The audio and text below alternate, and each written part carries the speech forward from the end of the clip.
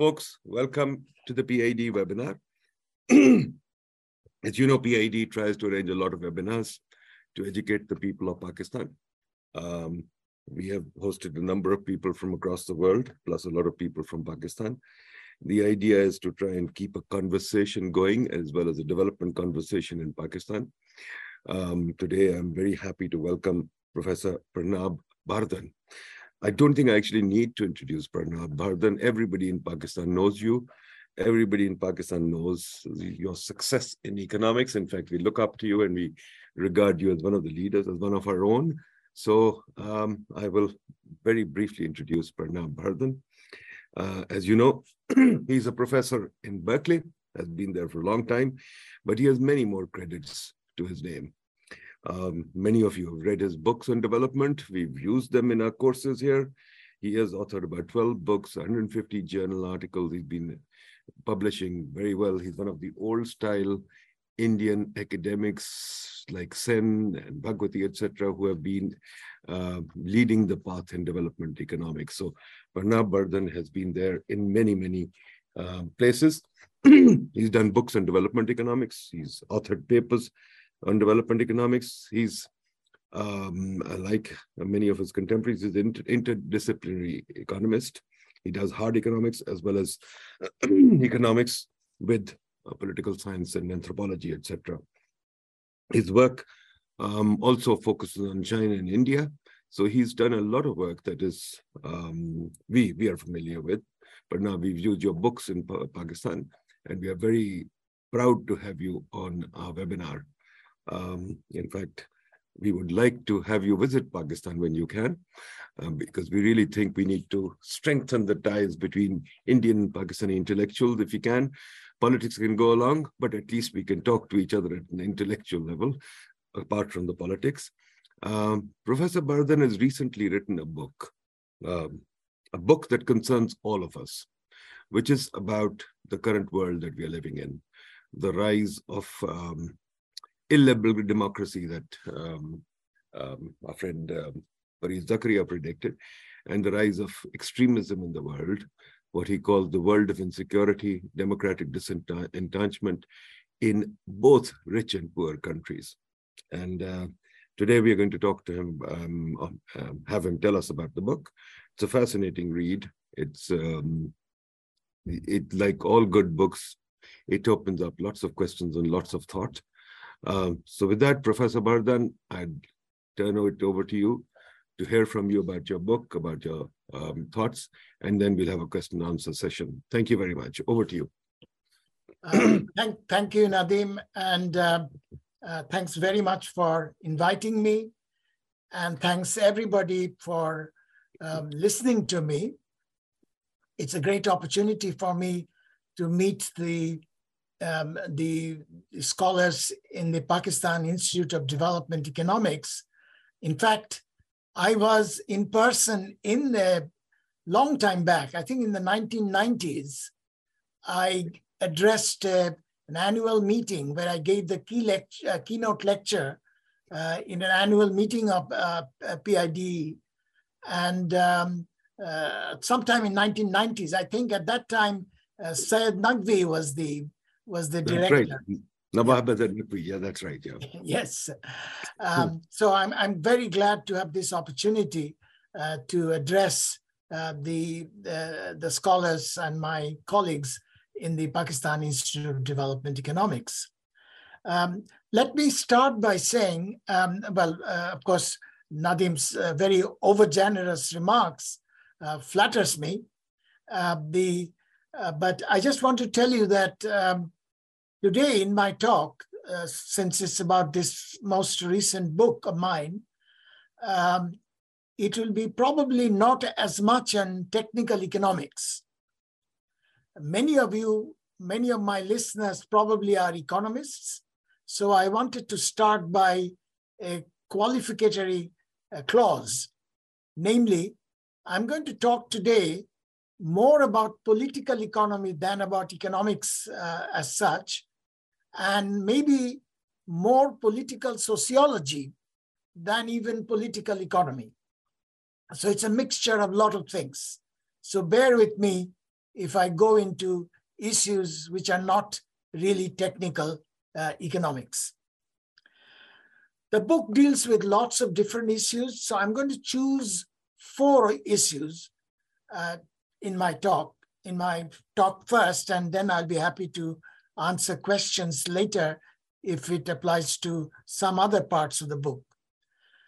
The 4 issues that I'm going to talk about are, first of all, on what Nadeem just referred to, the retreat of democracy all over the world,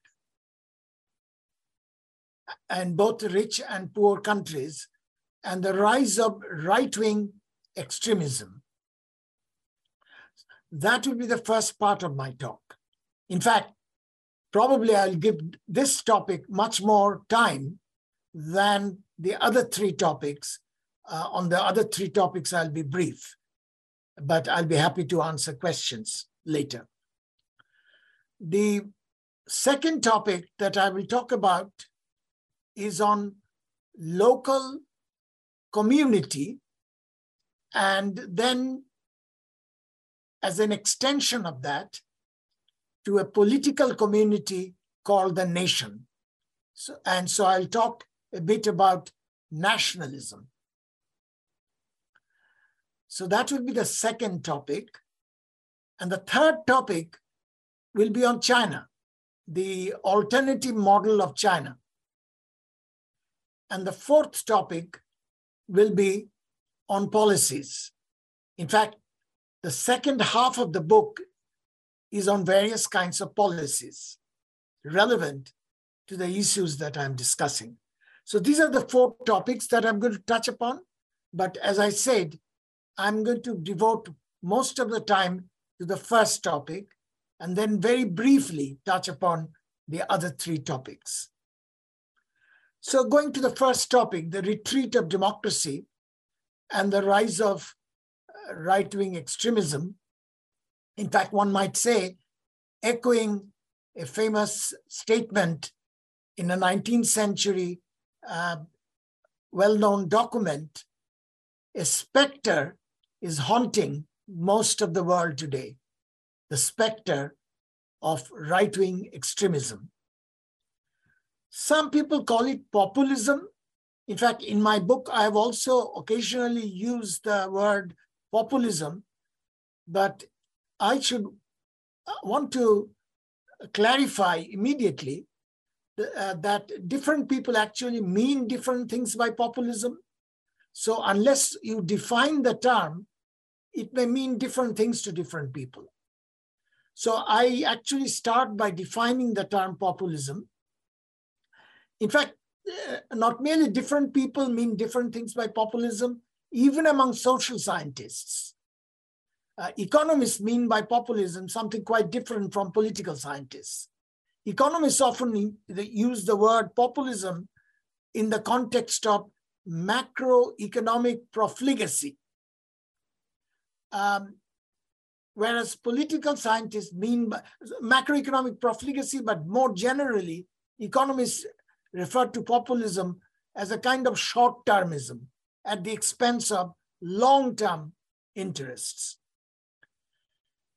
Political scientists, however, use populism in sometimes a completely different sense. And that is when a leader essentially provides some seductive promises and tramples upon liberal processes, and people go after these strong leaders and don't mind the strong leaders trampling upon due processes and other procedures of liberalism. That is how the sense in which populism is used by political scientists. In my book, actually, even though I'm an economist, I take the political science definition of or meaning of populism. But I'm not going to use the word populism very much, but once in a while I might. But when I do, I just want to clarify that is the way it's really trampling upon procedural certain processes of liberal democracy. That's the sense I'm going to use it.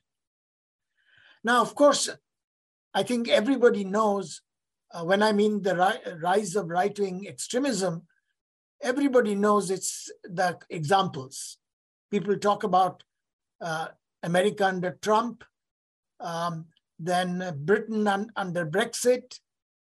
Even in other Western European countries like France, even though the right-wing extremist Marine Le Pen lost in the last presidential election, she got 42% of the vote.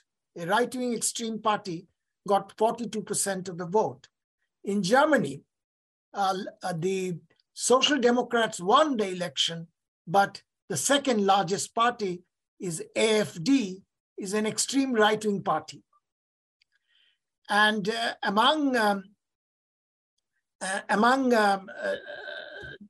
and of course, I'm going to talk not just about rich countries, but about developing countries. Well, before I come to developing countries, other examples in Europe are Poland, Hungary, under Viktor Orban. Poland has a party which is essentially a right-wing extremist party. And most recently, after my book came out, Italy elected a leader whose party had original neo-fascist roots. They think that they will tell you that they are now different, but yet that is the root of that party the Prime Minister of Italy belongs to. And most surprisingly, of all countries, Sweden recently, Sweden in the last election have now elected a right-wing government, mainly backed by an extremist right-wing party, which has neo-Nazi roots. So these are about rich countries. Among developing countries, this is also quite familiar, but in my book, I specifically discuss 3 developing countries. One is, of course, India. The second is Turkey under Erdogan. And third was Brazil. And until very recently, Brazil was also ruled by an extreme right-wing leader, Bolsonaro. And there are other countries. In fact, in the most recent election, Israel is a right-wing extremist government now in power in Israel. And I could give you other examples. Only one part of the world where right-wing extremism seems to be somewhat subdued is Latin America. If you look at some of the recent elections in Peru, in Colombia, in Mexico, in Bolivia, left-wing governments are in power. And most recently, in the election in Brazil, Lula won. Lula's left-wing party won.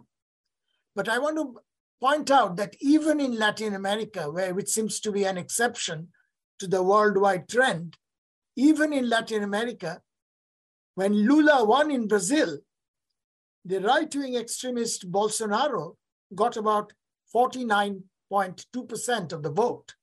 So even though Lula won, 49% of the voters voted for a right-wing extremist leader. And in the other countries that I mentioned about Colombia, Peru, etc., even though the left-wing won in the presidential election, the legislatures are to a large extent dominated by right-wing parties.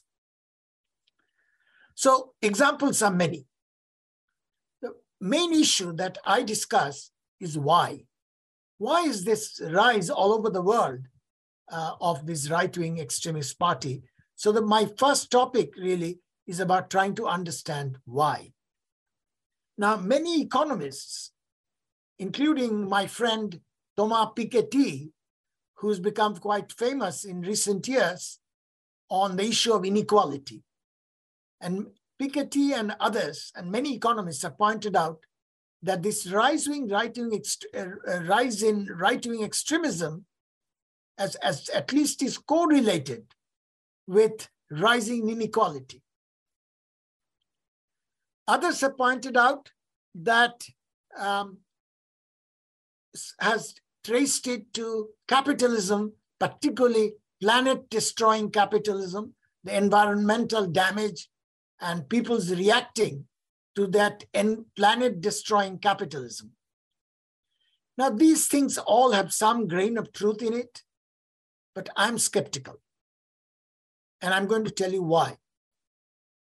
But before that, let me say that inequality or planet-destroying capitalism, these are left-wing issues. Why are then the working classes turning right? So to me, that is the question that I will try to very imperfectly try to answer. Why are these are clearly left-wing issues? Why are the working classes, instead of supporting left, going right? Now, I personally think while inequality, rising inequality or high level of inequality, very important, I don't think that is the main reason for the rise of right-wing extremism. In fact, one obvious thing to note is that the working classes, if they're really exercised about the rising or high level of inequality, why are they rallying under the banners of billionaires? Trump is a billionaire. Brexit England, one of the original leaders, Nigel Farage, owned hundreds of millions of dollars of assets. Marine Le Pen in France, a right-wing extremist leader, she's a billionaire. Viktor Orban in Hungary is a billionaire. Erdogan in Turkey is a billionaire. Putin in Russia is a billionaire. In India, Modi is not a billionaire, but he's very cozy with some of the richest billionaires of Indian businessmen in the world. So workers don't seem to mind rallying under the banners of billionaires if they are really exercised about inequality.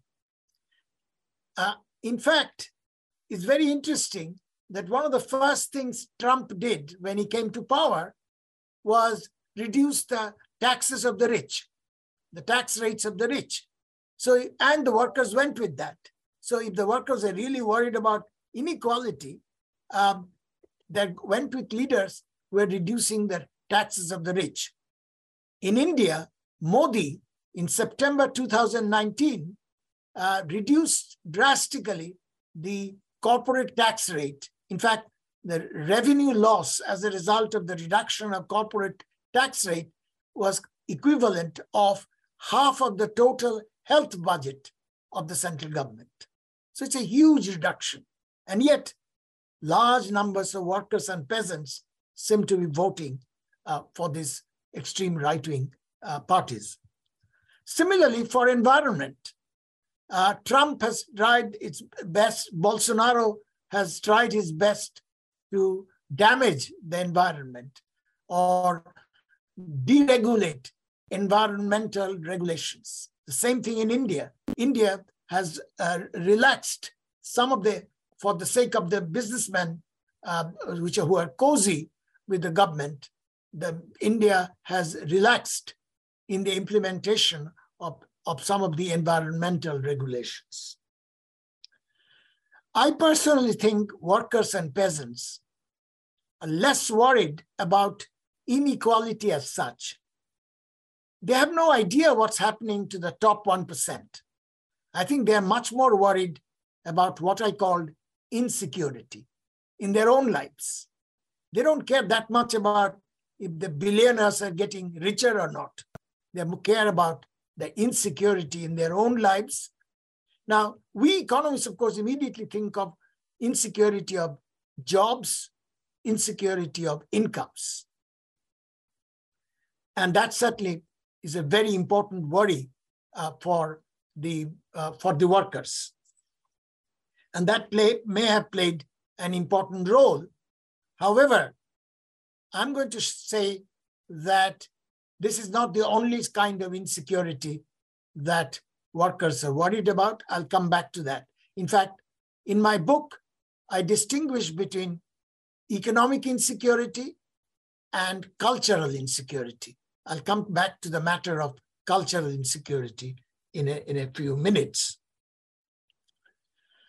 But now going back to the question, why are the workers turning right instead of left? The first thing to note is what I would call co-optation. Co-optation in the sense that many of these extreme right parties are, when it comes to welfare policies, they are adopting, co-opting some of the left-wing policies. The major exception in the United States. But if you take the European extreme right-wing parties that I mentioned, they're all in favor of the welfare state for the worker.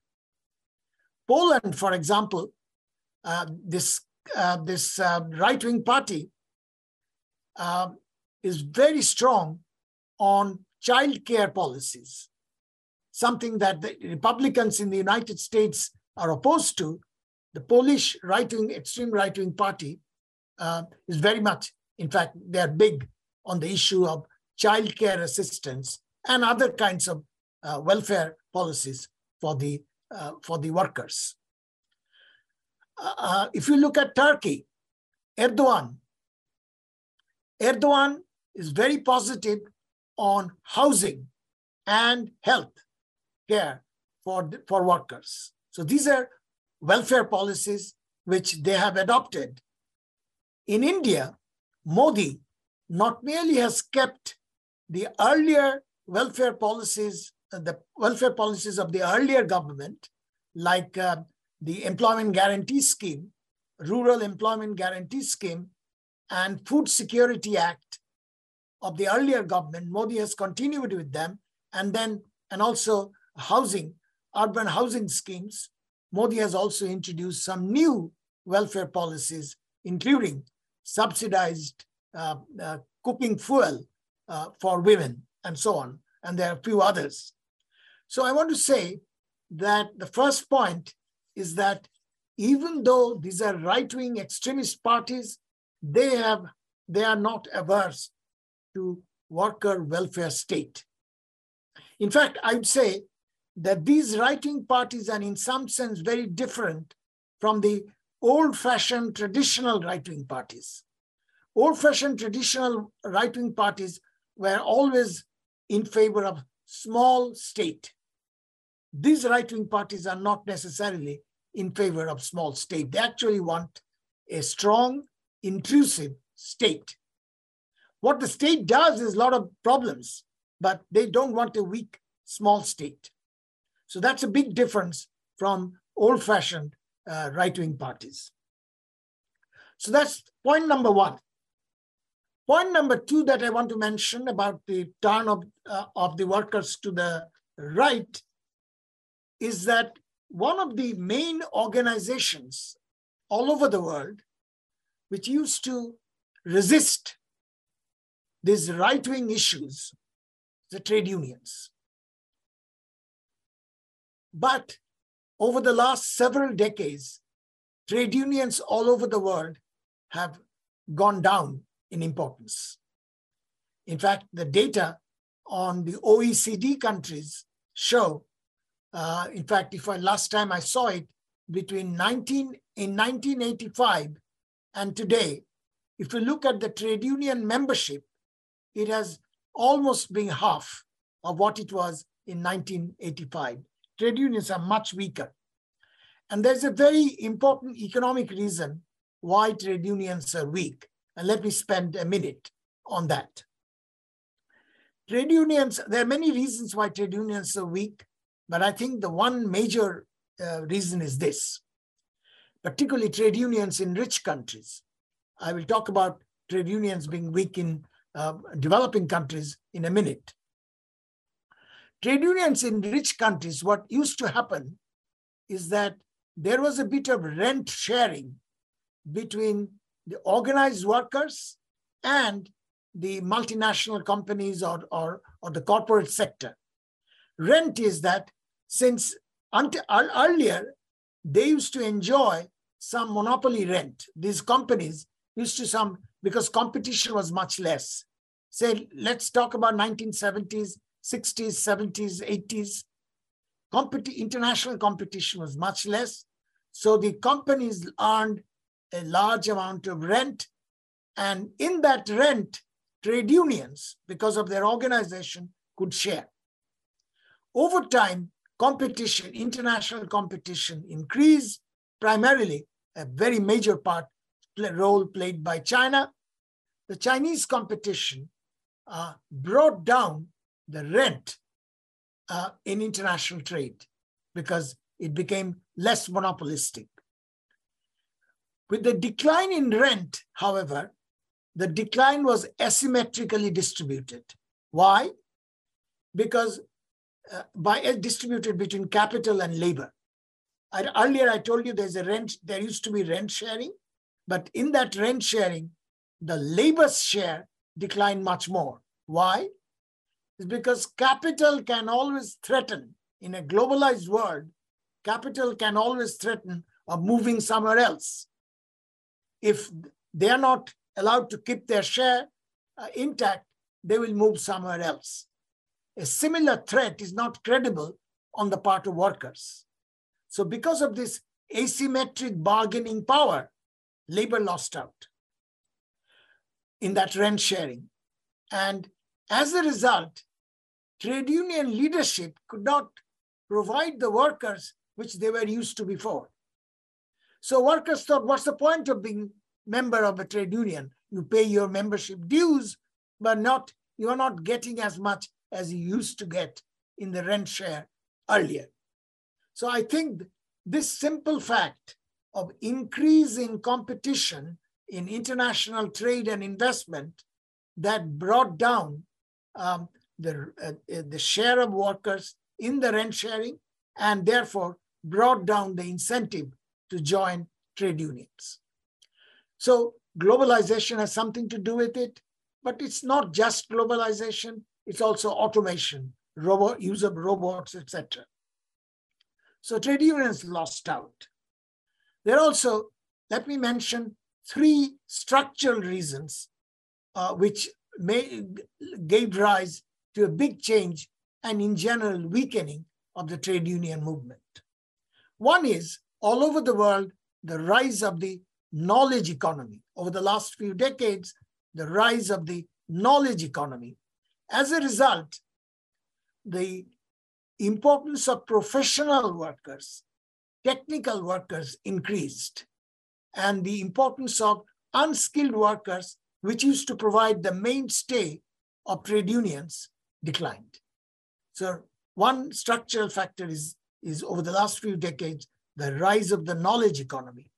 A second structural factor is that over time, the service sector became more important than manufacturing and transportation.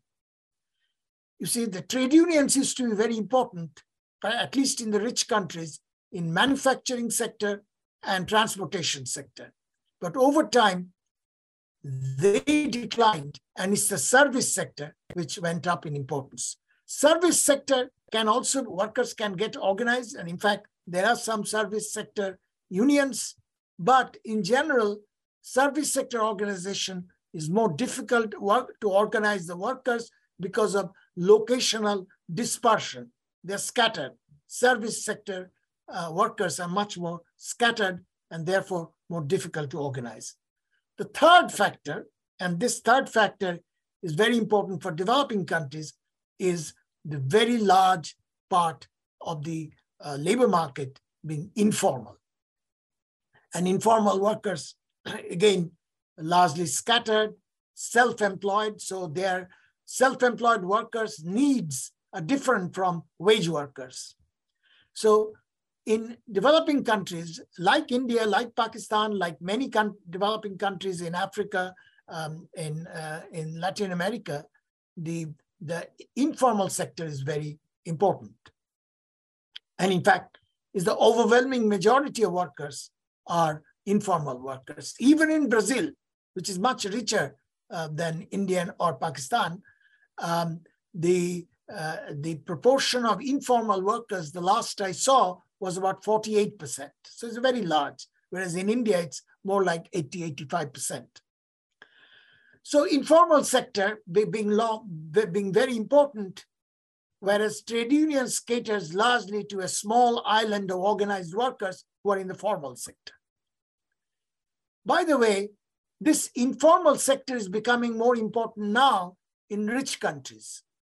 So when you think about all the gig economy workers, like whether it's delivery people or the Uber type transportation, these platform-based workers, or whether it's warehouse, Amazon warehouse, or Uber, or delivery people, they are increasing the informal sector in rich countries, and they are much less organized. So again, the unorganized part of the labor force is increasing even in rich countries. They're always predominant in developing countries. Now they're becoming more important in rich countries as well. So these are structural factors where trade unions made trade unions weaker than before. And I would say this is the second reason why trade unions, which used to form a major resistance force to the rise of right wing, that resistance has declined. The third issue that I want to mention, and this goes back to, I told you about, I think more than inequality, it's insecurity that the workers are worried about. Let me now go back to this. And this is where I think right wing has an advantage. The insecurity, the economic insecurity that I talked about before, economic insecurity usually used to be a left-wing issue. And I already told you my first point is that on those economic insecurity issues, some of the right-wing parties have kept the welfare state to address the problem of economic insecurity. But in my judgment, it is not just economic insecurity.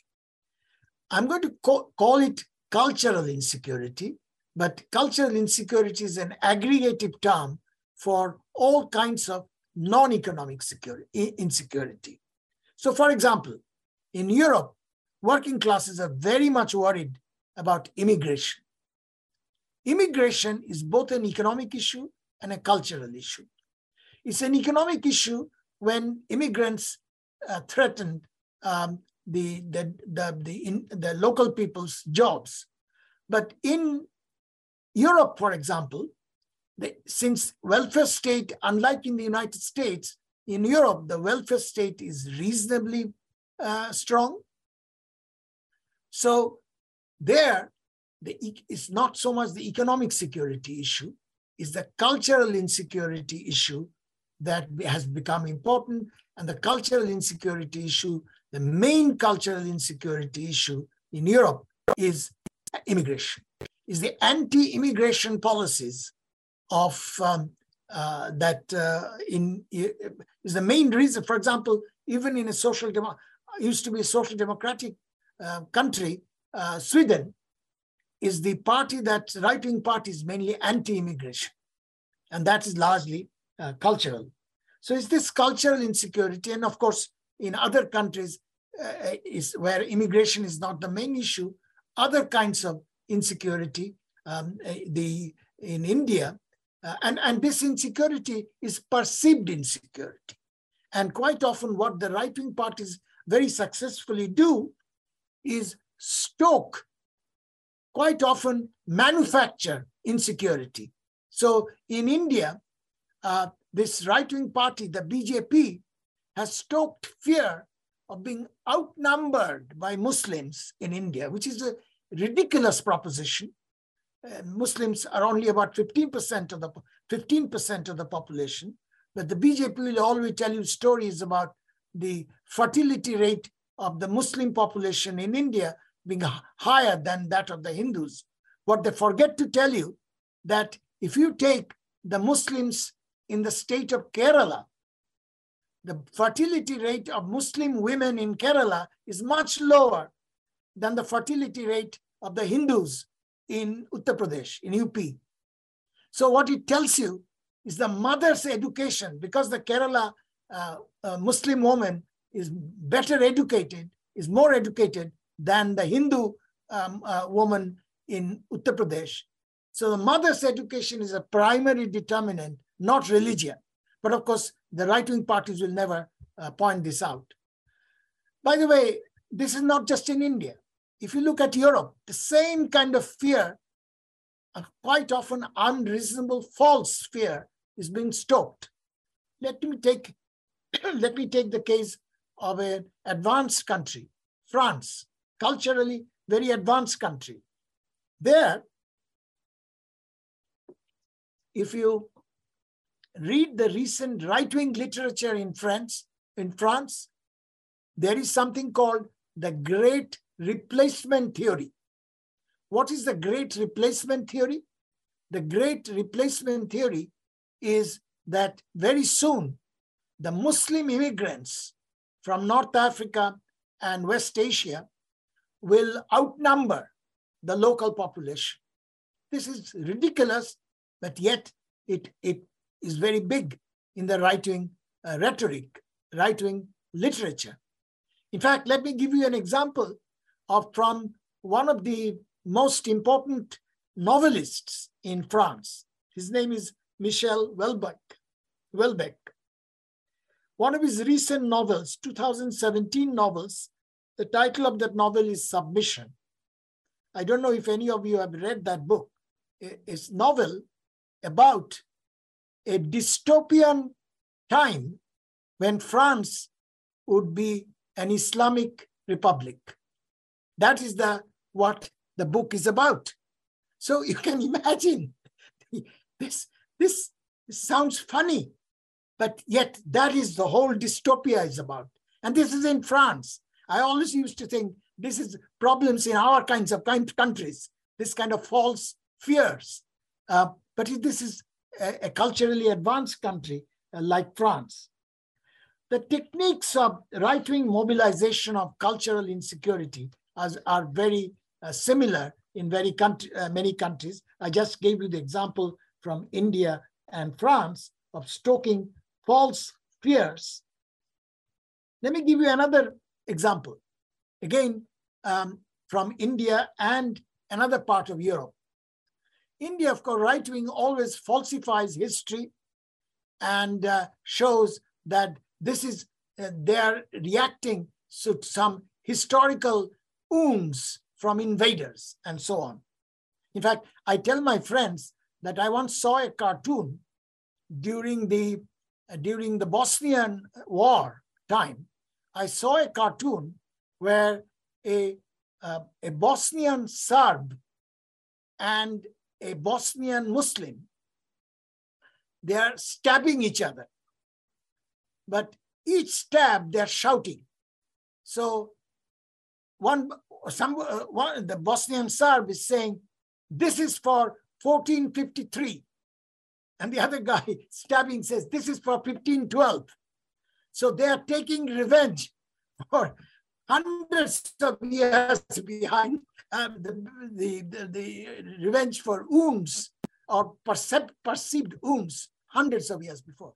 This is very similar. This is exactly the rhetoric that BJP uses in India. You see that in Bosnia. In fact, even if you take a relatively advanced country of Austria, let me give you just one example. I read that in a recent Austrian election, the right-wing around Vienna, the right-wing party started stoking historical memories of Ottoman pillaging around Vienna in the 17th century, 16th, 17th century, pillaging of Vienna by the Ottomans. And when the election results were studied, it was found that yes, the right-wing parties won in areas which some centuries back were pillaged by the Ottomans, and compared to the other areas which were not pillaged. And yet, just about 3 decades back, there was no difference in the voting pattern. It's how the right-wing parties have stoked this manufactured victimhood, manufactured historical revenge motivations, and so on. So these are, I'm including all this, is a kind of cultural insecurity. Let me now mention 2 or 3 other factors, and then I'll be done with this topic number 1. It is true that quite often these right-wing leaders stoke an anti-elite, and they are quite often, their rhetoric is anti-elite. And in that sense, you might say, well, the left-wing rhetoric is also anti-elite, and this appeals to the working classes. However, people forget there is a big difference between the anti-elitism of the right and the anti-elitism of the left. Anti-elitism of the left is against the financial elite, against the economic elite. But the anti-elitism of the right is usually against the cultural elite, the liberal elite. And this is always a big difference. So for example, to Trump, the main enemy, as readers of New York Times, in fact, Trump called the New York Times the enemy of the people.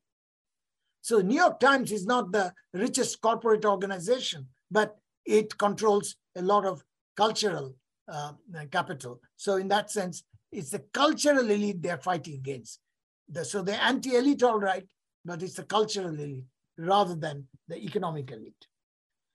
The other point I wanted to mention, which is quite often ignored, is that left-wing or left and liberals, I'm including the liberals also in this, the way they try to reach the poor is through the bureaucracy, through the state bureaucracy. So most of these programs, welfare programs, are run through the bureaucracy. And bureaucracy in many developing countries, including, I think, India and Pakistan, the bureaucracy is quite often corrupt. Bureaucracy is also sometimes inept, and bureaucracy is sometimes truant. Teachers don't come to schools, doctors don't come to clinics. So it's a corruption, ineptitude, and truancy. So the people are disgusted.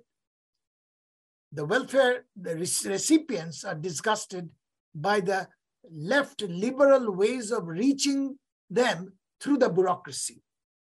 Whereas, certainly in India, and I'm sure Pakistan has similar kind of organizations, and certainly I've seen such organizations in Egypt and other North African countries, is that many religious charitable organizations are very efficient in reaching out to the poor, to bring basic welfare services to the poor. So for example, in India, BJP goes out to the remote villages and run their schools where government schools don't reach them. So, and in these schools, of course, they sometimes teach the children a very distorted version of history, but at least there are schools. So remote villagers, since the government schools either are not there or not functioning, they send their children to these BJP-run, RSS-run schools. So all I'm trying to say is that left liberals usually try to reach the poor through programs administered by the bureaucracy, which had lots of problems. Whereas charitable organizations run by religious groups quite often are much more popular. The last point I want to mention is about social media, the toxic role of social media. And of course, we know the right wing has an advantage in that. There are false stories and stories, lies and hatred spread through social media. We all know that. But now we have documented evidence that the false stories, in spreading false stories, right-wing have an advantage. Just to give you one piece of data, in the 3 months before 2016 US presidential election, false stories on Facebook favoring Trump were shared about 30 million times, while false stories favoring Hillary Clinton were shared 8 million times. So the right wing has an inherent advantage in spreading false stories, and in that, social media have played a toxic role. So these are my different types of explanation why the right wing seem to be being more successful in getting the attention of workers. So let me now very briefly, I know I've been talking for quite some time, let me very briefly talk about the 3 other topics, and I'll be happy to entertain your questions on those. The second topic, as I mentioned, in the right-wing groups are quite often raising the slogan, back to the community, give back power to the local community. While back to the community is, I think, is a very important issue, I myself have worked a lot on decentralization. And decentralization is a very important issue in development. But back to the community is not always a solution, mainly because, and I have a whole chapter on the local community, mainly because these local communities are often captured by local big shots, big interest groups. I'm sure in Pakistan, you are quite familiar with local communities captured, or local communities. The main power lies often in the, not with the poor, not with the large, those who are in the majority, but local elite. So communities, captured by local elite is a major problem. Now let me expand the community to a political community, and that's where nationalism comes. And here I have a whole chapter on nationalism, discussing different types of nationalism. The right-wing nationalism is often based on ethnicity or religion. So for example, in India is Hindu nationalism of the BJP. In Erdogan's Turkey, it is Islamic nationalism. So Islamic nationalism is quite strong, both in Pakistan and in Indonesia. Catholic nationalism is very strong with the Polish right-wing party. Christian evangelicals nationalism is quite strong in the United States and Brazil, and so on. And Orthodox Church nationalism in Russia. So these kinds of nationalism are one kind, ethnic nationalism. And in my judgment, ethnic nationalism, to the extent it depends on spreading hatred or intolerance of other groups, is harmful to society. Is there any other kind of nationalism? My answer is yes. Something that is called civic nationalism. And one major example of civic nationalism, where the basis of nationalism is not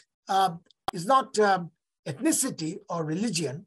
The basis of nationalism is shared constitutional values. With a lot of exceptions and lapses, United States, which is a nation of immigrants, and with a lot of lapses, particularly in persecution of the indigenous Native Americans and Blacks, the United States, at least the idea of civic nationalism has been there. In fact, those of you know about the German philosopher Habermas, left-wing German philosopher Habermas, he has also talked about constitutional patriotism. And there, since in Germany, ethnic nationalism based on ethnicity has caused tremendous damage in history, he thinks the major way you have to redirect, rechannel. This is in terms of civic, constitutional nationalism based on constitutional values. If anybody has any question, I can elaborate on this later. I'm running out of time. The third, the next topic that I don't have time to discuss, there's a whole long chapter is on China. In general, I say that Chinese model has some some strong points, and those strong points are not necessary. For that, authoritarianism is neither necessary nor sufficient. The Chinese alternative model is one of authoritarian capitalism. In my judgment, this is not a good alternative, even though Chinese governance system has some strong points. I give some illustrations. Now, authoritarianism, as I said, is neither necessary nor sufficient, but Chinese nationalism, Chinese authoritarian capitalism is very strongly dependent on ethnicity-based nationalism that I talked about before, and also on it displays all the ugly features of authoritarianism. And in fact, right now, some of the problems that China is having is because excesses of authoritarianism. And the last point that I mentioned is, in fact, is the latter half of my book is on various kinds of policies to address. One set of policies has to do, that I discuss, has to do with improving the voice of workers in the running of farms. I give the example of Germany. Germany is a capitalist country, it's not a socialist country. Yet, Germany is a successful capitalist country. Yet, if you look at the governance structure of the large companies in Germany, in almost all of them, if you look at the governing board of the companies, at least half of the seats in the governing boards are held by workers. Now, there are some, apart from worker empowerment, there are some economic issues that follow from it. So when a company is deciding to outsource the jobs or relocate the jobs, workers have a voice.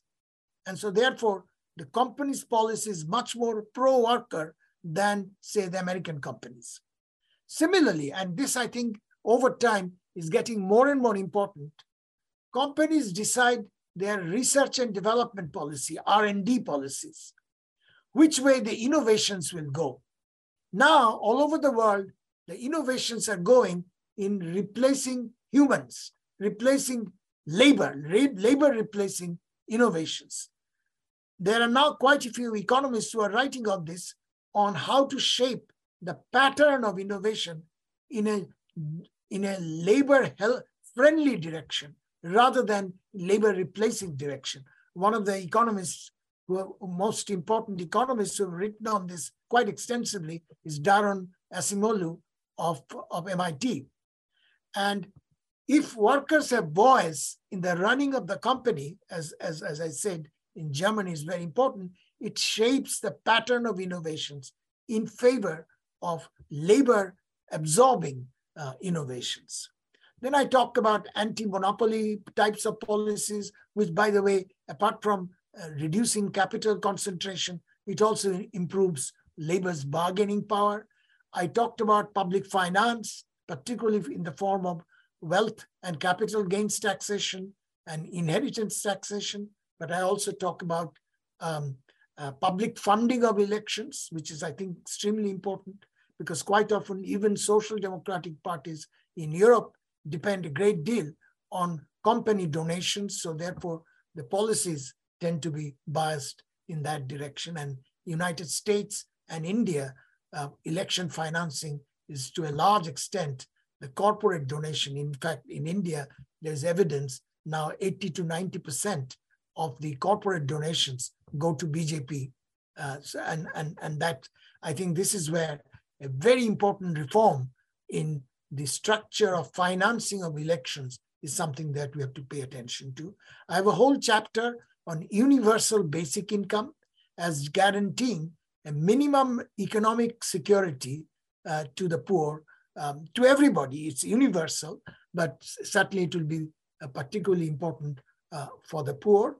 Then there's a whole section on international coordination of policies, coordination in the matter of taxes, coordination in the matter of environmental policy, which is something, as you know, in the recent Egypt conference in Egypt, the global conference in Egypt, developing countries have talked about loss and damage reparation, and Pakistan has been quite vocal, particularly in view of the floods that Pakistan had to face. The environmental policies, international coordination in vaccine, etc., and so on. So let me stop by just saying that all these policies that I talk about, they are easy to say, but more difficult to do. The main opposition is political opposition. So I'm not very hopeful, but I am what I call, the book ends in what I call some kind of upbeat skepticism. I'm skeptical if these things will be done, but I'm still pushing for them. So I'm calling an attitude of upbeat skepticism. With that, let me stop. Thank you very much, Parnab. That was really, really wonderful. That was very well done. But a quick question, and then I'll turn to the floor. I mean, there is also a problem. I mean, let me back up. Lots of thoughts are rushing through my head. Lots of things that you mentioned sort of turn around to the cognitive biases that human beings seem to have, the tribalism that human beings seem to have, et cetera, et cetera. Now, the issue is democracy has served us well over the last few years, 2 or 3 decades, whatever, we've had democracy. Do you see any problems with democracy, and do we need to evolve it? Are we keeping it in line with technology? For example, technology is now rushing in. We are still going into the old style of voting, one man, one vote. We are not using direct democracy, and we are using this media for generating popularity, with the result people like Trump obviously have an edge over others. So is there anything there? Do we need to redesign democracy? Do we need to redesign the way we do things? Secondly, you talked about the international architecture. You've talked more about it in your book, but less here. Obviously, ran out of time. But the international architecture too, is it conducive to the needs of the current time, or has it become too bureaucratic? I used to be part of the IMF, and I know the international architecture very well. I feel that maybe there is something there too. This international architecture is incapable of responding to the current needs. So how do you see those two issues? Yes, I think those are both very important issues. In fact, I would say on the first, democracy, the democracy that currently we have is not going to do it. So that's the reason the second half of my book, I'm thinking of, my suggestions are about reshaping democracy. The example that I talked about is giving workers more voice is part of that. In fact, in the United States, in the last presidential campaign, the candidate who talked about workers' voice is not all the Democratic candidates. Elizabeth Warren, this was a major issue in her campaign of how to improve workers' voice. And to me, it is not just an intra-company issue. It is about democracy. One way of strengthening democracy is to give workers a more voice, because to me, workers, all this rise of nativist passions or ethnic nationalism, earlier, at least in Europe, workers used to provide resistance. Now workers have lost their voice. And I think worker organizations should not just be wage bargaining institutions. They should play a very important role how innovations are designed. I gave the example of R&D, pattern of R&D, shaping innovations. Similarly, workers have also a cultural role, because they used to provide the cultural in a sense, give the workers a sense of pride and so on. So I think there are many, both economic, political, and cultural aspects of democracy which need to be restructured. And I talk about it extensively in the book. On international financial architecture, Nadeem, you know much better than I do. And of course, I think I agree with you that the existing architecture is not going to do. For example, just to give an example, one of the important issues is environment. I think that environment, we need a completely different set of institutions to deal with the problems of international environment. There should be, I think, a separate environmental organization. The problem with this thing that whenever you want to try a new international organization, there are vested interests, bureaucratic vested interests, there are political vested interests. So some countries will try to dominate and so on.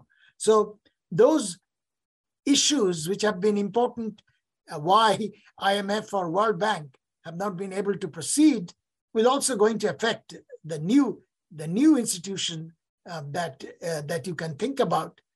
But of course, when you have a new institution, you can always cut out some of the dead wood and some of the old ways of doing things. So one hopes that new institutions will be able to play some role. But I agree with you, the current financial architecture is certainly not going to do it. Thank you. Folks, I'll get your questions in now. Please keep it short because lots of people want to ask questions and we have to give Pranab the most, Professor Bardhan, the most chance to answer his question because his thoughts are very, very interesting and important to us. Dr. Amir Jahangir. Yeah, thank you, Dr. Nadeem. I think the cameras and the mic were not allowed earlier. So I will be quick. And thank you so much, Pranab, as well. So my question is related to, this the issue of immigration in context of Europe as well. So we know since, David Card's, this Mariel Boatlift paper, the empirical evidence and theory have been arguing that what is the role of, this the immigration on the wage rates and unemployment. So in the Card's paper, it was clear that in the case of Mariel, there was no influence. But have you referred to some recent literature that what is actually happening? So, okay, so there is this economic insecurity. If more Afghans will come into Karachi, there will be more unemployment within the unskilled people and the wage might go down. But then there is a social insecurity, homicide, violence, and so on. So what's your take on that? I mean, have you referred to some of the recent literature that what economics tell us that what is the role of immigration? Is it more social insecurity or is it economic insecurity? Thanks. In my book, I do discuss the issue of immigration quite a bit, but I give as much importance to social and cultural than to economic. Yes, economic thing is important, but I think quite often, certainly in Europe, and to some extent in the United States, the immigration issue has primarily become a cultural issue. It is not as much as economic. Even if an economist writes papers and show that immigration doesn't really hurt the local workers, that is less important now. They're worried about what will happen to the main cultural issue. But even there, even in the economic case, there are now some proposals. Let me just give you reference to. So I do discuss those references. Reference to one proposal is that there are some skills in rich countries where they don't have enough. So one of the sectors that's going to be very important over time, already it's very important, is the health sector.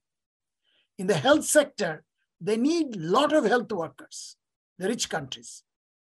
And there have been some suggestions that in training nurses and other health workers, rich countries should do the training in poor countries. Train them in poor countries, it will be less costly.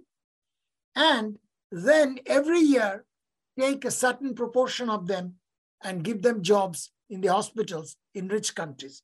but you cannot take all of them. But then these nurses who are left behind will be useful, because nurses are health worker is very important in poor countries as well. So there are now, in fact, this has been discussed in the United Nations General Council, of training done at rich countries financing, training done in poor countries, and every year a certain stipulated proportion will be taken by the rich countries. So, and similarly, there are now attempts in World Bank has financed a project in Morocco, where the training is done in Morocco for workers who will ultimately migrate to Germany, but in a ordered, pre-specified way, not just suddenly they appear at the door of Frankfurt Airport, but it's all planned and coordinated. And World Bank is funded some pilot projects of that kind. So there are many such proposals, and I discuss some of them in my book. Imtiaz Bhatti. Thank you very much, Dr. Bardhan, for such an enlightening talk. In 2005, you wrote this famous paper, Institutions Matter, but which ones? So down the road, after 20 years, what is your take in the light of liberal democracy under threat from populism? What type of institutions matter now? Well, all I can say is that you should read my book, because the second part of the book is really on the various kinds of institutions that are important in stopping this retreat of democracy. And one example that I already gave is various ways in companies how to improve labor institutions, how to improve the role of workers. So that's one kind of institution, but there are other kinds of institutional issues. So let me, instead of going over all of those, let me just plead with you to read my book, which will give you some ideas of institution changes that I have in mind. Thank you. Abid Khan.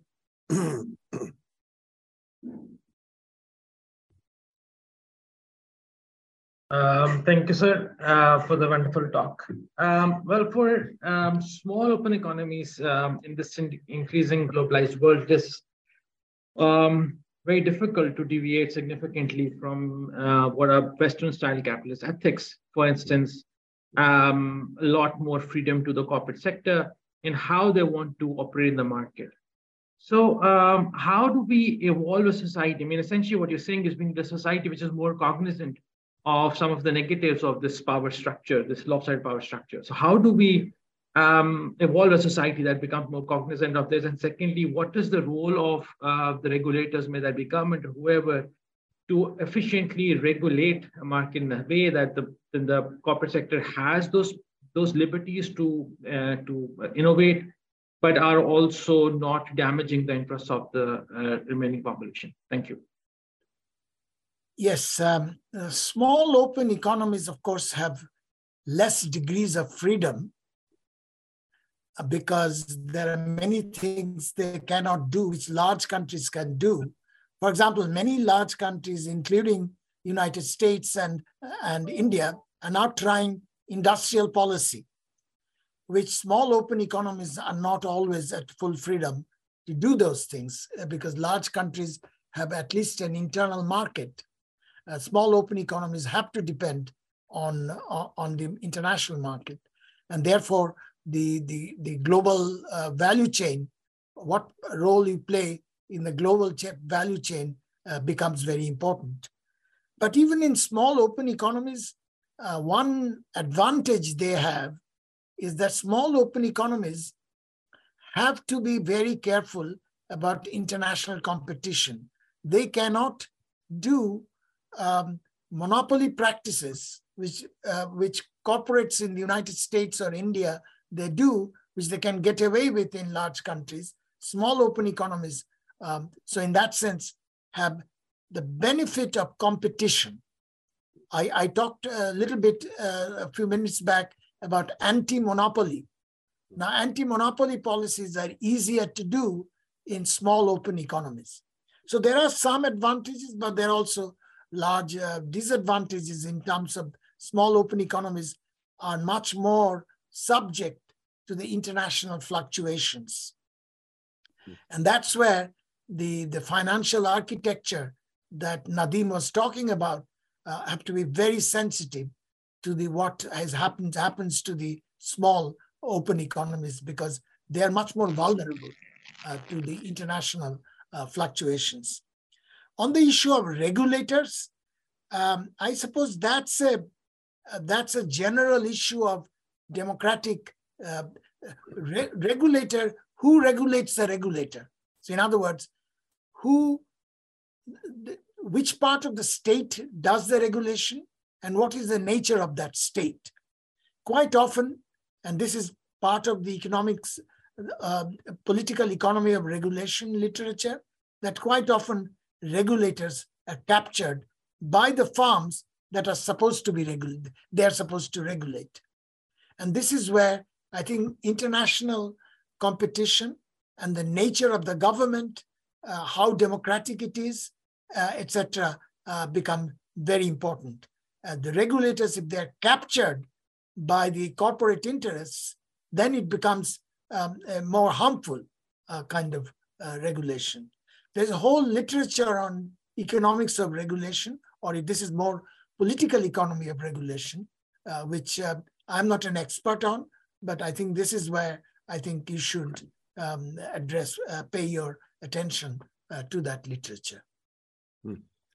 Khurram Shahzad. Khurram Shahzad. Yes, hello. Yes, first of all, I would like to thank Professor Pranav for the wonderful presentation. And I want to ask Professor that if I'm not wrong, Professor's supervisor was James Mead. He was a prolific economist. I want to ask if Professor James Mead had helped you, sir, to shape your opinion on world inequality and his work, and could you also share that?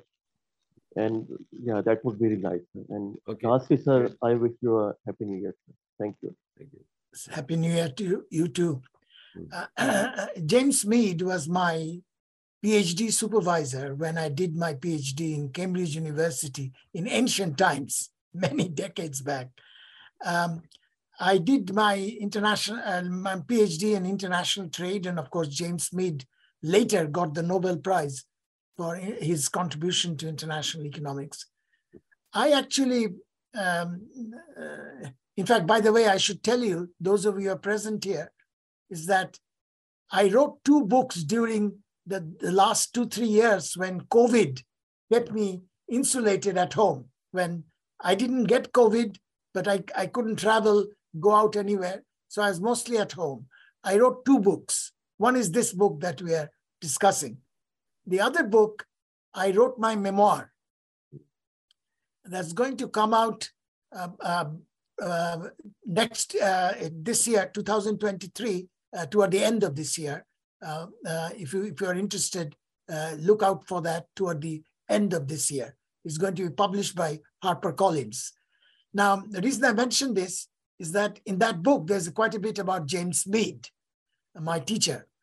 And one of my regrets is that with him, he was an extremely nice man.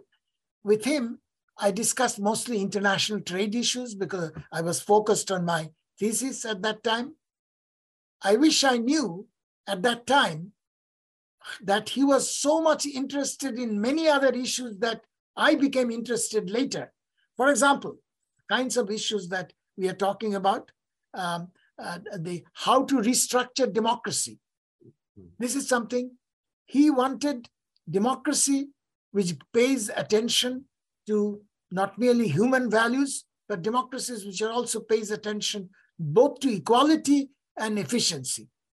In fact, I think there is a book that he wrote, Equality, Efficiency, and Property, something like that. So he did pay a lot of attention to issues. How do you combine these goals, both equality and liberty and efficiency.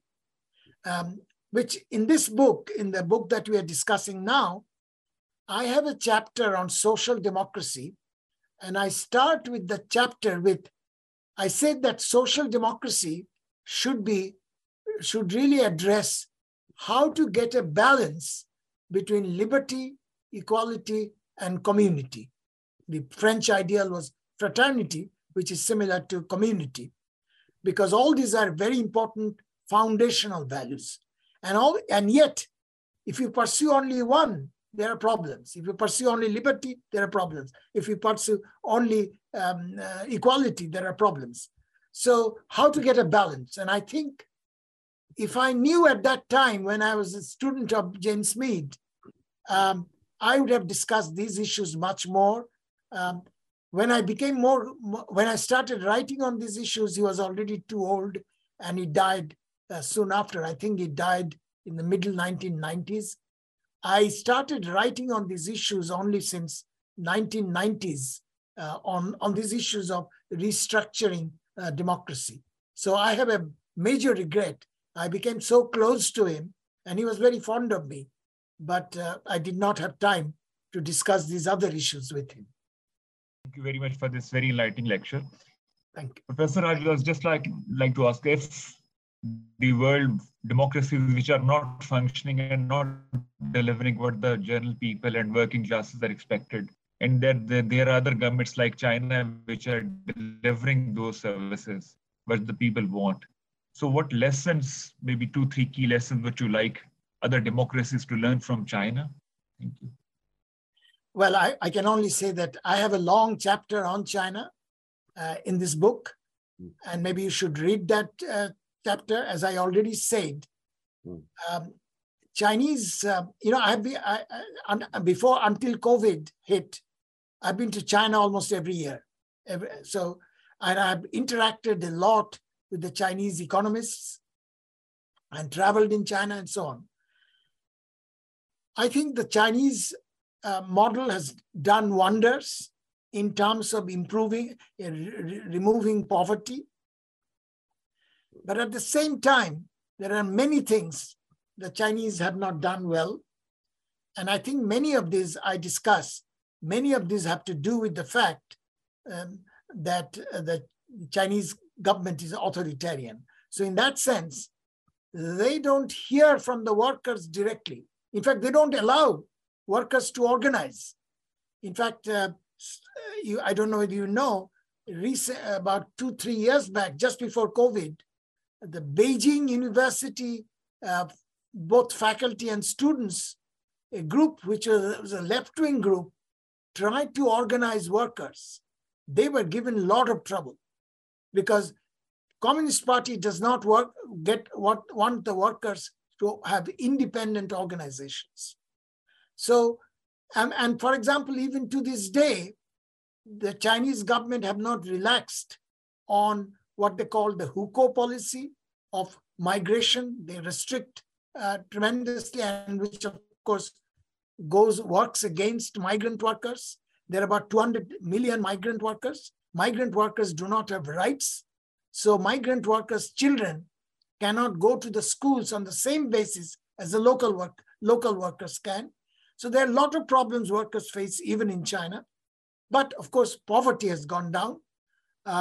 I hope, particularly in matters of health and education, Chinese government does better than what they've been doing.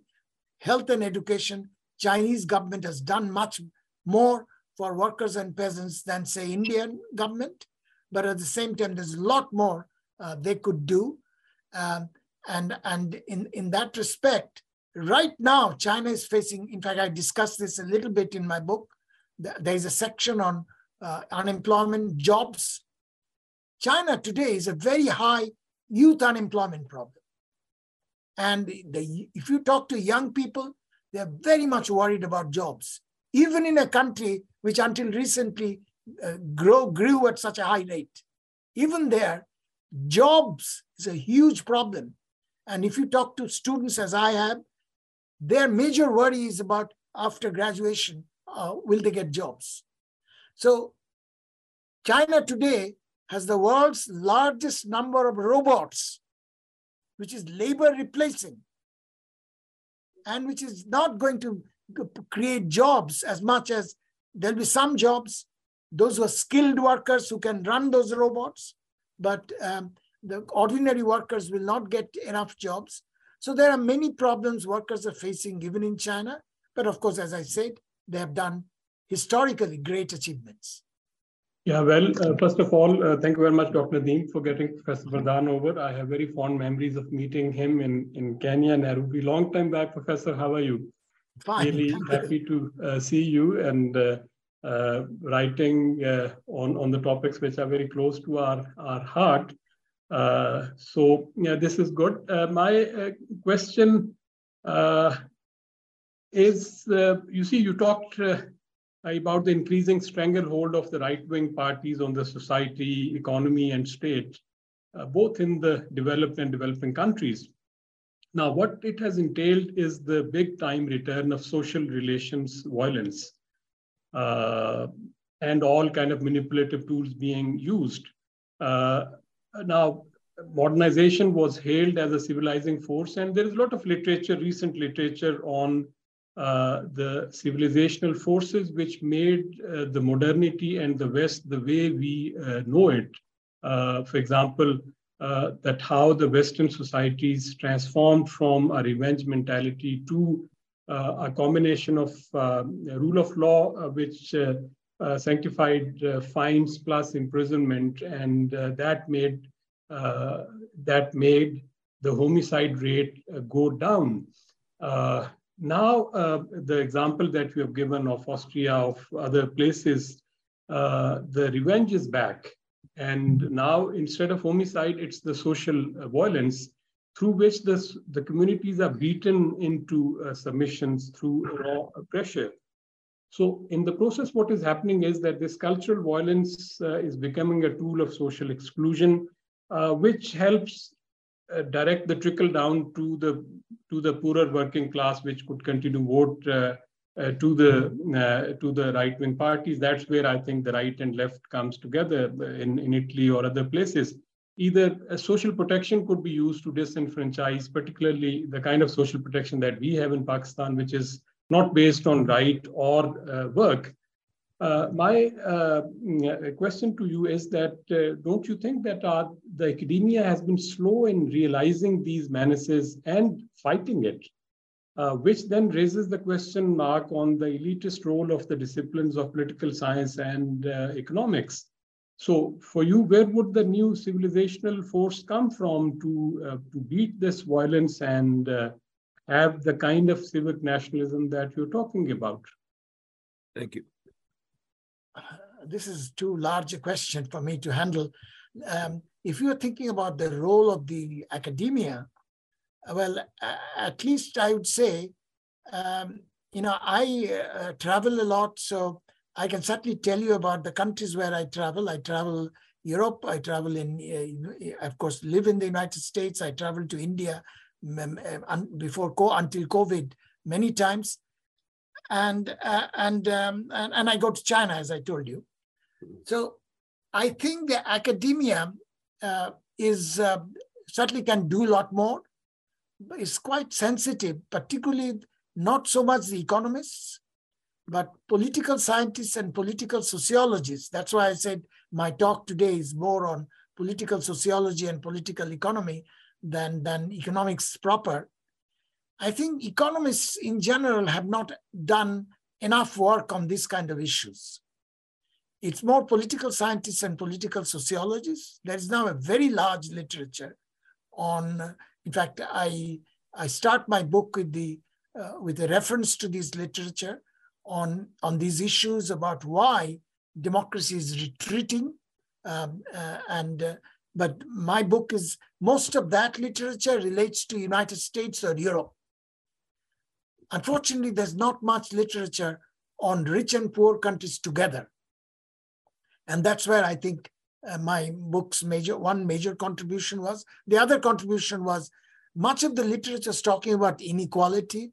And I wanted to say it's not just inequality.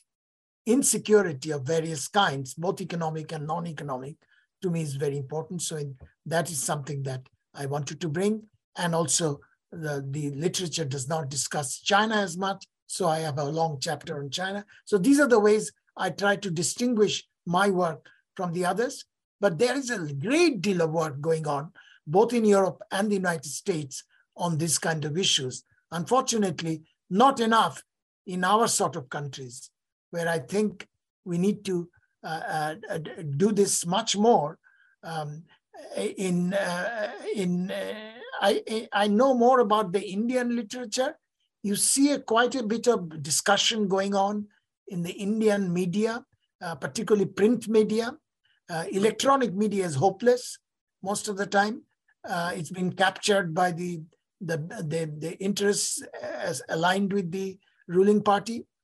But the print media, almost every day, there is a great deal of discussion. I'm sure this is probably true in Pakistan as well, but I don't follow the Pakistan media as much. But media, what happened, the print media, what happens, these are op-ed articles. So they can, in that short space, I write quite often in Indian print media. Op-ed articles, only you can write only so much.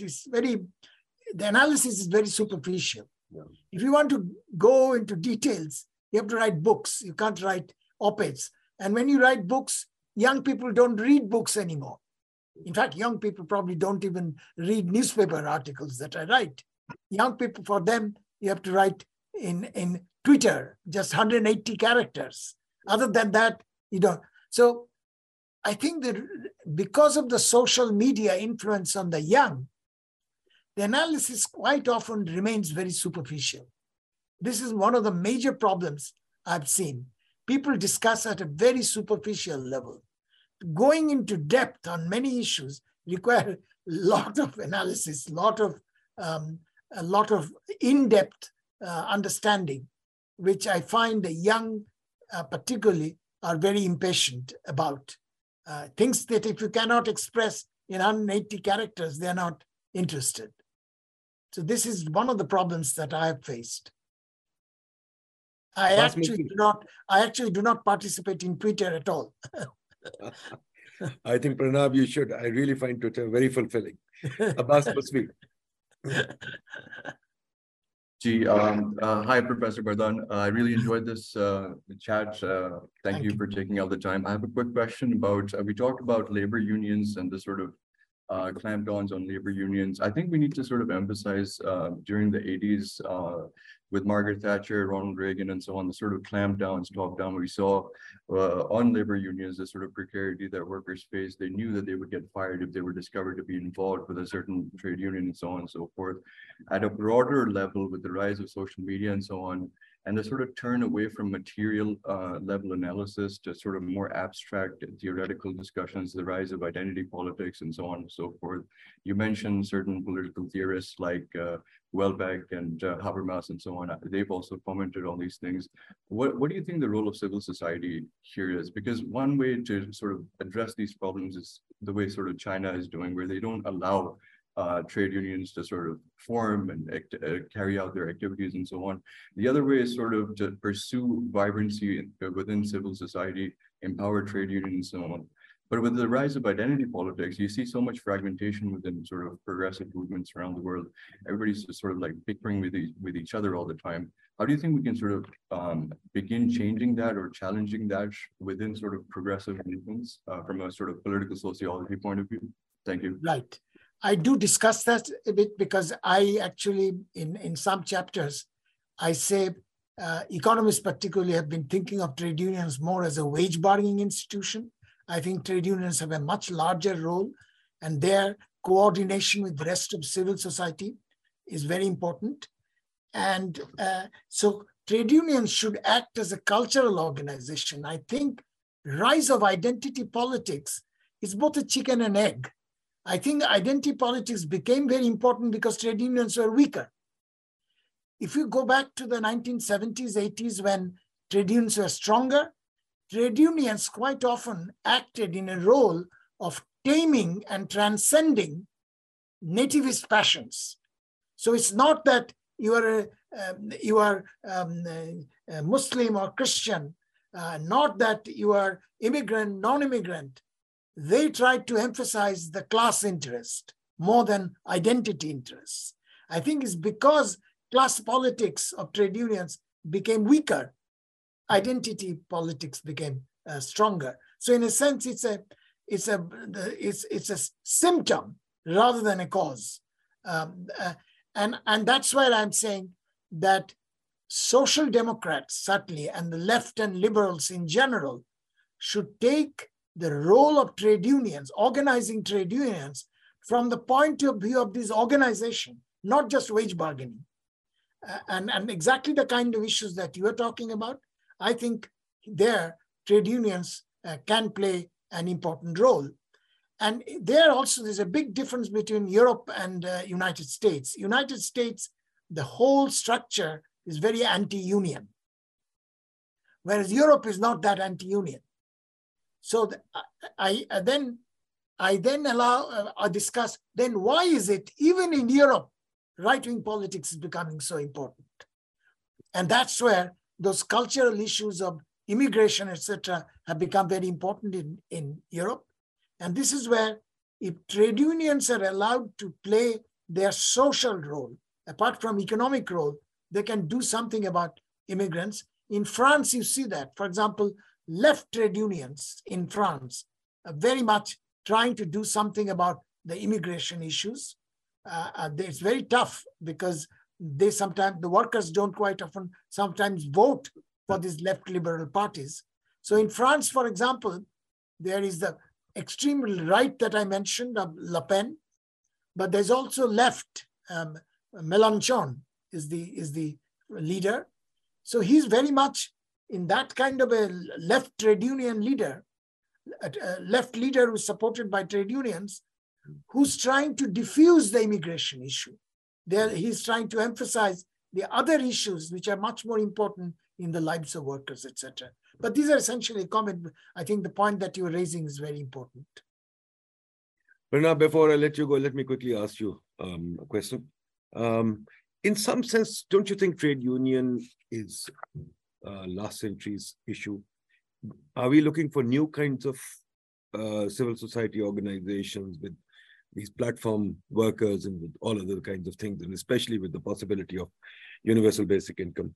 But going forward, let me reframe this slightly differently. I think part of the problem is it not that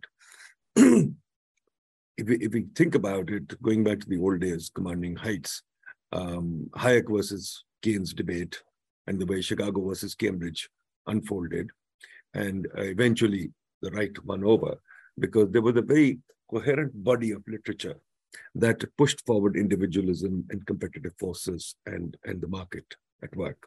And that was wholly and solely swallowed by everybody. But at the same time, I find, maybe you can comment on this, that economists and economic theory has developed nothing to say about the government. We have government as a straw man somewhere out there. Either the left appeals to it as, hey, everything the government should do, or the right whips it. But we have no real theory of the government. When you go into the production function, there's no government. When you go to the theory of firm, there's no government. Consumer theory, growth theory, the government is missing everywhere. And I tried struggling with it for a few years, and I couldn't put government in there. But I think that's a major role. But now the only theory of government that comes from is people like Buchanan, who come along and give you public choice theory, and that also is very right-wing, and that, in a sense, it works, and we work with that. And then when you come into political economy, again, we have this vague notion of vested interest, but we follow a public choice type approach to see how it's working. So now vested interests also we can't study. So take a look at Pakistan, for example. Here we have a country that is now deeply in the middle of a crisis. I don't need to tell you anything, it's fairly obvious. And we have a political struggle at the same time. And the political struggle is very much passé, an old struggle for power and a struggle for getting votes. And they've chosen two different ways of getting votes. One is trying to appeal to the masses because we have a popular leader who looks good and has a following, definitely has a big following. The other side wants to buy votes. and neither side has any reform ideas because we have given them no reform ideas. And both sides wants to do this thing called social protection, which I personally find very strange. What does social protection mean? It means giveaways and just giving people stuff. We are giving social protection to people who do nothing. They just sit there and it's kind of we're creating laziness. Okay, that's one side. On the other side, the structural problems of the economy are not discussed anywhere, nor can we discuss them. But the deeper problem is what you mentioned in passing somewhere at the bureaucratic structures. While we have been talking about this, bureaucratic structures have been multiplying all over the world. In fact, international agencies are pushing forward huge bureaucratic structures. Pakistan has created 122 regulatory agencies, which we don't even need, but they're there. And they're collecting paper and they're collecting documentation. Then we bash on the informal economy. So how do we deal with this mess that we've created? We have no theory, we have no way of looking at it. We try and bypass it, but the elephant in the room is the government, and we have nothing to say about it, except that if I love the government or I don't love the government. That's all. Now, let me slightly differ from you. There is a literature which discusses the state quite seriously, unfortunately not in economics. Since I read a lot of political sociology, I can give you references where they're discussing seriously issues of the state, but not in economics. I think economics, state is in the background. And as you said, it's an elephant in the room. There is some discussion in economics on regulation, because it's the regulatory state. How do you run the regulations? There is quite a bit now in economics. In fact, it was started, that literature was started by the French economist who unfortunately died young, Jean-Jacques Lafon. Lafon has books on economics of regulation. And I remember discussing with him. He was quite sensitive to the political issues as well. But he was thinking more in terms of French regulation. But regulation problems in our kinds of countries are quite different from the French. But in fact, Lafon started thinking also of developing countries' regulation, but he died too soon. But in general, on the nature of the state, there is now quite a bit of literature, but not in economics, at least in terms of application, there's not that much. But it's not just state. You know, the state-society relation is very important. In a sense, the cultural issues that I'm talking about, which is unusual for economists to talk about, is in this interface between state and society. And I think this is a big problem in India and Pakistan, that how does the state relate to rest of society? And that's where the what you're calling cultural issue belongs there. Are you organizing society on those identity politics kind of issues? That's a major issue both in India and Pakistan. And how does the state get involved, or is the state captured by those, etc.? But these are issues which, as I said, are discussed more in what I would call the political sociology literature. And I think we should make economists read more of that literature than before. From our side, the problem is that we don't come across all that thing.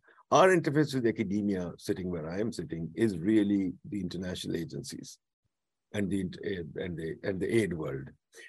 Our window into the world, Zoom kind of liberated us, but our window really has been the World Bank mission, the DFID consultant, or the USAID consultant. Those guys come in and policy and advise us. That's the old world. That's the old architecture that you are talking about. It still exists in Pakistan, unfortunately, and our governments are solely and wholly beholden to it.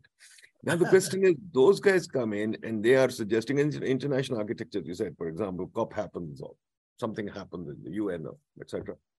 Or thanks to Jeffrey Sachs, we get SDGs. Now we get probably CDGs in the next 7 years. So these things impose a huge agenda for the government. But we don't have the kind of capability to run that. So our government gets further attenuated. And we have tons of tasks on our disposal. Along comes the FATF and says, do this. Then the anti-terror comes along and does this. We have probably 10 people in any ministry who can read. But you've got 20,000 international treaties. How do we deal with that? I have no idea. You are more aware of that international bureaucratic world than I am. Right. So you probably know much more about it than I do. Great, thank you. But you know, the problem is that whenever I look at, for example, all our models, the only way we open out our models is in terms of opening out the capital count or some migration. But this is a wholly different ballgame. Exactly. That we don't take into account. So there is a problem. Anyway, Pranab, we come to an end. Thank you very much. We'll call you again. This was wonderful. We're going to read your book very carefully. I'm going to get all the students to read it. It's going to be essential reading in our institute. We try and look for such material to give our students. We will give it, and inshallah, we will have you back in Pakistan. Whenever you can spare the time, we'll bring you back. Thank you very much. Thanks very much. Thank you for inviting me.